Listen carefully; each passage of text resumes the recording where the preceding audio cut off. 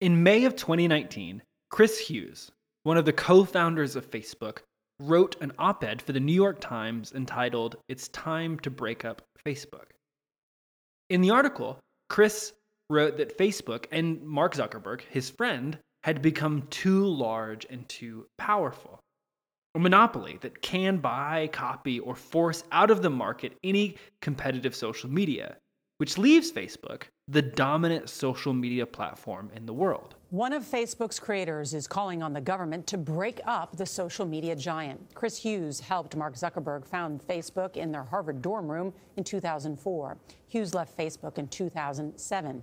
In a New York Times opinion piece, Hughes writes he's angry that, in his view, Zuckerberg's focus on growth led him to sacrifice security and civility for clicks. He calls Zuckerberg's power unprecedented and un-American. The company has more than 6 billion monthly active users across all of its platforms, and that includes Facebook, WhatsApp, Messenger, and Instagram. Now, the issue for Chris Hughes isn't simply that Facebook is annoying or mildly invasive, nor is it that we're tired of seeing which Kardashian you are. Says you're Kim, but we all know that you're Khloe. The real issue is the monopolization of social power.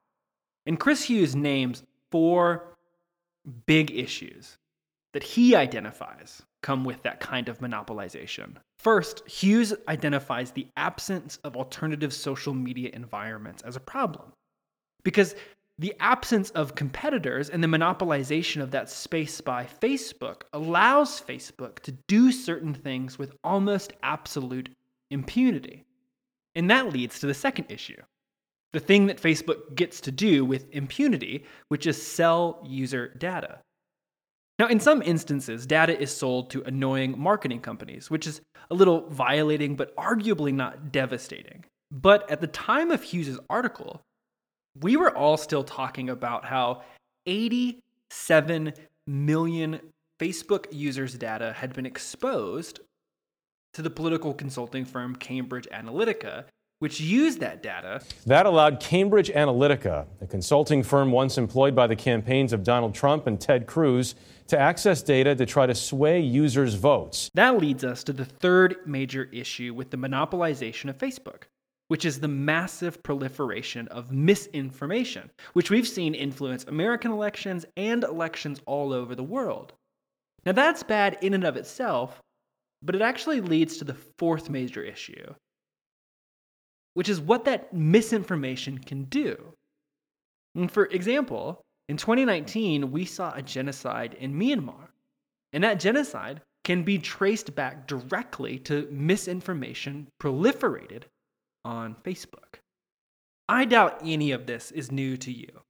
Since 2016, Facebook's reputation has taken serious hits. Facebook has come under fire recently for its role in last year's election. Reports have surfaced showing the social networking site was a breeding ground for misinformation. During the election season, Facebook was paid at least $100,000 by Russian troll farms for advertising. According to Bloomberg, representatives from Facebook will be meeting with the Senate panel on Russia's meddling in last year's election. Zuckerberg was dragged before Congress to testify about Russian interference.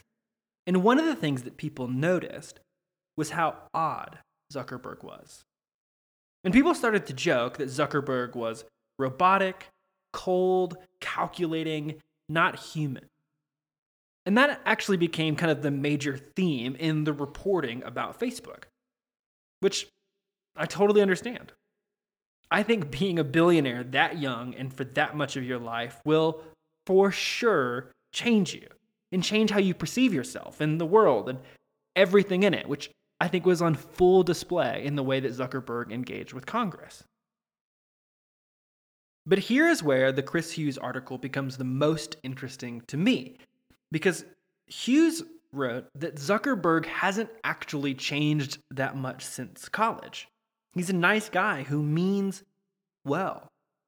And here's my favorite quote from the article. Hughes said, quote, "Mark demonstrated nothing nefarious, just the virtuous hustle of a talented entrepreneur," end quote. Right, you make a point of saying that Mark is a good, kind person Well, and then you go on to slam the company, but yet you don't believe that there's something nefarious going on at Facebook, or do you? No, I don't. I say in the piece that, and I feel that Mark is a good, kind person. We've been friends for 15, 16 years at this point. And I also think he has too much power. Mark isn't uniquely brilliant, some mad scientist. That's a myth to hide the truth that Mark hustled, was lucky and privileged, and achieved the American dream. And that, well, I think that actually might be the biggest problem. The success of it all. The way we count. 12, 11, 10, 9. Ignition sequence start. 6, 5, 4, 3, 2. Show me the money! What's your number? Sorry? Oh, we'd start you at 300 like everybody else. I mean, as a partner, I only pull in 600, and the bonus is... No. Your number. The amount of money you would need to just walk away from it and live. See, I find that everybody has a number, and it's usually an exact number, so what is yours?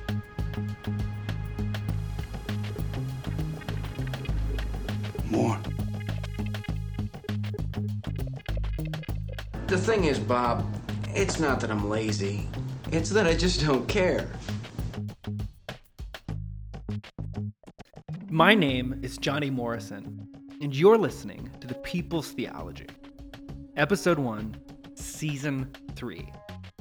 Now, in case you forgot or are new to the show, The People's Theology is a podcast exploring culture and theology like they matter, because they do. In each episode, we explore a question, a theme, or a topic and dialogue with it in our faith. And today, that question is, how do we count?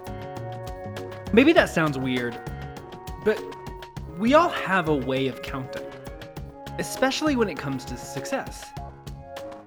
I think most of us believe, at least in the United States, as Chris Hughes noted, that hustle is holy, and that hard work should lead to more and higher. I mean, that's basically the underwriting narrative of the entire American story. Zuckerberg and Facebook, Apple, even Enron. And like with those examples, sometimes we love the result, sometimes we hate it, but for some reason we rarely ask, was that the right direction? Is the hustle virtuous? Is 10 always greater than 1?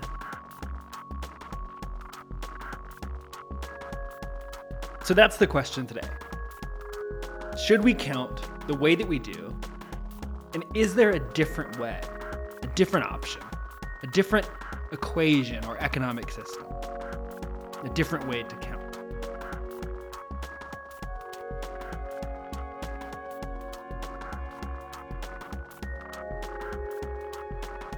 Now, I'm not an economist, but something feels wrong about how we value and measure success in our economy. Uber, WeWork, Tesla, they're all different companies that at different moments have captured our attention, blown up, and then been exposed as shell games. Totally empty promises. Now, WeWork is the most recent example. I mean, I don't want WeWork. I mean, I don't want WeWork at any price. I just think it's too top of the world, Ma. I mean, I just don't want it. Which went from a $47 billion evaluation at the beginning of 2019 to, like, a few months later, a $4 billion evaluation. In that time, thousands of people I know actually, lost their jobs, while the former CEO, Adam Neumann, received a $1.7 billion payout. And the same thing happened with Uber and Tesla, which are just additional examples of companies that have been valued way beyond their actual profitability. There are a lot of problems that we can diagnose, but I think one at the very bottom of everything is an accounting issue. Not just what we count, but how we count.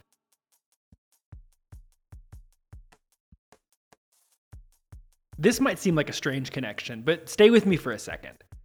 I think the writers of the Bible are often wrestling with this same question.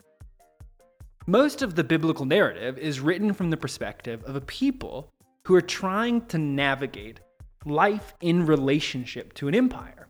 So in the Old Testament, that's the nation of Canaan or Egypt or Assyria or Babylon or Persia or Greece. Then in the New Testament, it's Rome. And for most of the narrative, Israel, who's kind of the primary characters that are running around in the story, are under the oppressive thumb of the empires. But even in the midst of that, occasionally Israel finds themselves with a bit of power. And in both scenarios, the question that they are forced to ask and to answer is, how do we count? How do you count power and success and wealth? Do you measure it the same way that Babylon or Rome does? Or is there a different way to count? My favorite prophet/performance artist, Ezekiel, when actually having a conversation about this question, compares Israel to Sodom of the famed Sodom and Gomorrah, saying in Ezekiel 16, verse 46 through 47, quote, "Your younger sister is Sodom with her daughters. Not only did you walk in their ways and do according to their abominations, within a very little time, you actually became more corrupt in all your ways." End quote. Now, Ezekiel is not condemning Israel and Sodom for the sins that we most often think about, weird sex stuff. Instead, he says, quote, "This was the guilt of your sister Sodom. She and her daughters had pride, excess of food, and prosperous ease, but did not aid the poor." End quote. Israel had become a culture defined by its pursuit of wealth, comfort, and ease. And it played out in their national practices. By the time of Ezekiel's exhortations, Israel had long forgotten God's debt forgiveness policies, they have neglected the Sabbath and the land, and they've established a conventional military built on military technology. And what happens? Oh, exile. They go into Babylon, which is where Ezekiel is speaking to them. The question for Israel was, how do you count? And every time they counted like the nations around them, a prophet shows up and tries to remind them that they were supposed to count differently. And that's not just true through the words of a prophet. I think that's true throughout the entire biblical narrative. If we rewind the clock and go all the way back to Genesis 3, to that moment with the snake and the woman and the fruit, again, we have an accounting question. The snake shows up and says, quote, "You will know and be able to determine good and evil," end quote. Meaning, you will get to determine the rules of the economy, build the equation, and decide if more is better, which they do. In the following narratives, we read story after story of people running equations that determine that one person having more is worth another person having less. So Cain over Abel, Lamech in Genesis 5 taking women as slaves. And then in Genesis 6, you have the princes who enact prima nocta, which is the reason for the flood, if no one told you. And then in Genesis 9, you have this weird moment with Noah's son where he sees his father's nakedness, which is normally read in commentaries as a allusion to some kind of sexual assault, taking what doesn't belong to you. And then finally, in Genesis 11, with the Tower of Babel, people decide that higher is the only appropriate way to climb.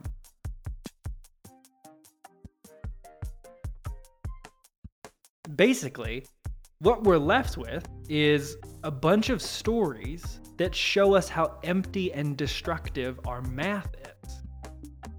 Just like when we see WeWork and Facebook and watch their profitability soar and then plummet as the books are opened, what we see is a story about the empty, destructive nature of our math. And that leads to another question, a more important question, which is, if that kind of accounting is empty and destructive, Well, what are the other options? How should we count? The author and therapist Brené Brown talks a lot about this concept of scarcity. We are in, I feel like, scarcity culture. Never enough. Never good enough, thin enough, rich enough, safe enough, certain enough. And she names 3 different ways that scarcity tends to affect us. She says it creates shame, can lead us to comparison, and if those things fail, comparison, then it can also lead us to disengagement, where we disengage from relationships, activities, goals, streams. And the reason that happens, the reason it produces comparison or disengagement, is because scarcity engenders fear. And when afraid, we have ways of trying to mitigate our fear, to manage and control it. I think that when fear mixes with power, the result is an attempt to secure more power in order to mitigate fear. But the trick is that often requires some kind of risk, which puts us in this weird catch-22, because risk requires power to mediate risk, but the more power, the higher the risk feels. When we come to the New Testament, Rome is the dominant power player in the world, and this is their strategy for ruling and controlling the world. They're a massive empire spread throughout the world, but to keep control of their massive empire, they need more. But the more they have, the more they risk, and so therefore the more they need to control, and on and on. You know the story. Now, into the midst of that story comes Jesus. And the Apostle Paul, who writes some of the letters in the New Testament, summarizes the movement of Jesus in what Michael Gorman, a biblical scholar, calls Paul's master narrative. Meaning that this moment that we're about to read from Paul is kind of the crux of his whole theological thinking. And it comes in Philippians chapter 2. And here's what Paul says. Paul says, quote, Jesus emptied himself by taking the form of a servant, being born in the likeness of men and being found in human form. He humbled himself by becoming obedient to the point of death, even death on a cross. End quote. Now, scholar Joseph Hellerman calls this moment, this movement, cursus pedurum, or a narrative of downward mobility that is intended to contradict the cursus honorum, or the normal story of Rome, where the elites go upwards in a race for honor, power, wealth, prestige, privilege. Hellerman and Gorman together, they highlight 3 moves of this cursus pedurum that challenges the cursus honorum of Rome. The first is that Jesus does not consider equality with God a thing to be grasped. Instead, he emptied himself. And then second, he takes on humanity and the status of a slave. So he gives up godhood, which is what Caesars were always trying to achieve, and he takes on the form of a servant, which is the lowest rung in the Roman hierarchy. But then even more, Jesus becomes, quote, obedient to the point of death, even death on a cross. And crosses were meant to be humiliating. So each of these moments is a gesture of Jesus lowering himself on the Roman ladder. Paul's master narrative, the big crux of his theological thinking about Jesus, is that Jesus denied the normal accounting of Rome to move downward. Where Rome counts upwards and forwards like Babylon, before them, Jesus counts backwards. And here's maybe the biggest kicker of all. Paul says that Jesus does that because he is God. And that's how God is. Jesus doesn't accumulate more power, hoard it to mitigate risk. Instead, he gives it away. He doesn't hold prestige or privilege. He gives it up to serve. He doesn't even hold on to his life, but he sacrifices it. Jesus moves in the opposite direction of Rome. He doesn't accumulate power, but he also doesn't try to avoid or control risks.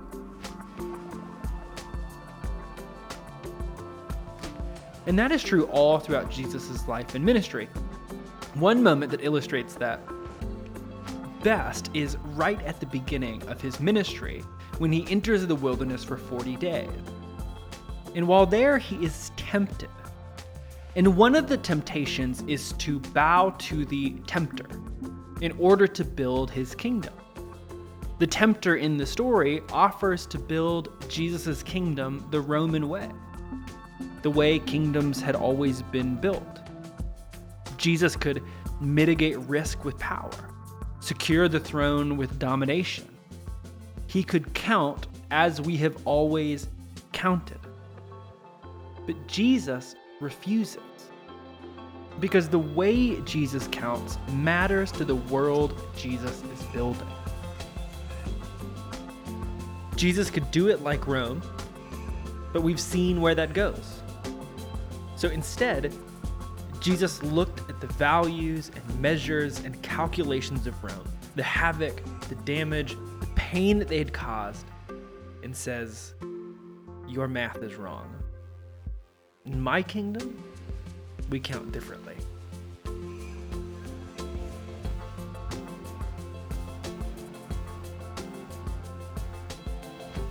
There's a reason that Paul is telling the church at Philippi all of this stuff about Jesus and his downward movement. And it's because Paul is trying to offer this little community, this little church that exists in a bigger empire. He's trying to offer them an alternative way of living. He tells them at the beginning of that passage to have the same mind that Jesus does. And then he goes into his master narrative. And that just means simply to have the same imagination for economics, for accounting, for math. Let's be all on the same page. Let's see the world similarly. And then he tells them the story of Jesus.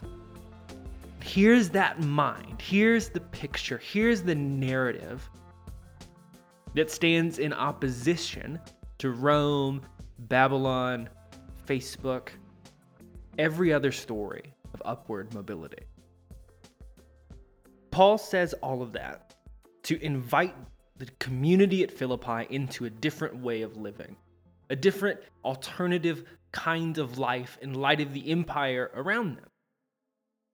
And as I read that now and tell that story, I wonder what it would look like for us if we took seriously Paul's invitation to have the same imagination. How could it shape the businesses we start, or the way that we work, or the way that we parent, or the way that we love? How might it shape the way we think about leadership? Jesus seemed to believe that giving away power and influence and authority actually made more of it. What if we counted that way too? I don't know all the answers, but I think if we started to count the way that Jesus does, well, we might demonstrate to the world around us that we at least believe in a different economy. And maybe, just maybe, through our practice of counting backwards, the world might get a taste and an experience of that kingdom too. The People's Theology was brought to you by Missio Dei Community Church in Salt Lake City, Utah. For more information about us, about the church, about our community, about what we do, check out our website at missio, MISSIO, SLC.com. And more than anything else right now, thank you for listening. If you listened to the show before, thank you for returning. If you're a new listener, thank you for listening to the show. And since we are coming back after quite a long break, well, as always, share the show. Share it with people who used to listen to it. Share it with people you think might enjoy listening to the show. Share it with people that this might spark a conversation with. Just share the show with somebody. Spread the news that we're back. And then, if you're feeling very generous, would you go rate us on iTunes or wherever it is that you listen to podcasts so that more people can engage in these conversations with us? But thank you for listening. Thanks for sharing the show. Check back this time next month for episode 2 of season 3 of The People's Theology.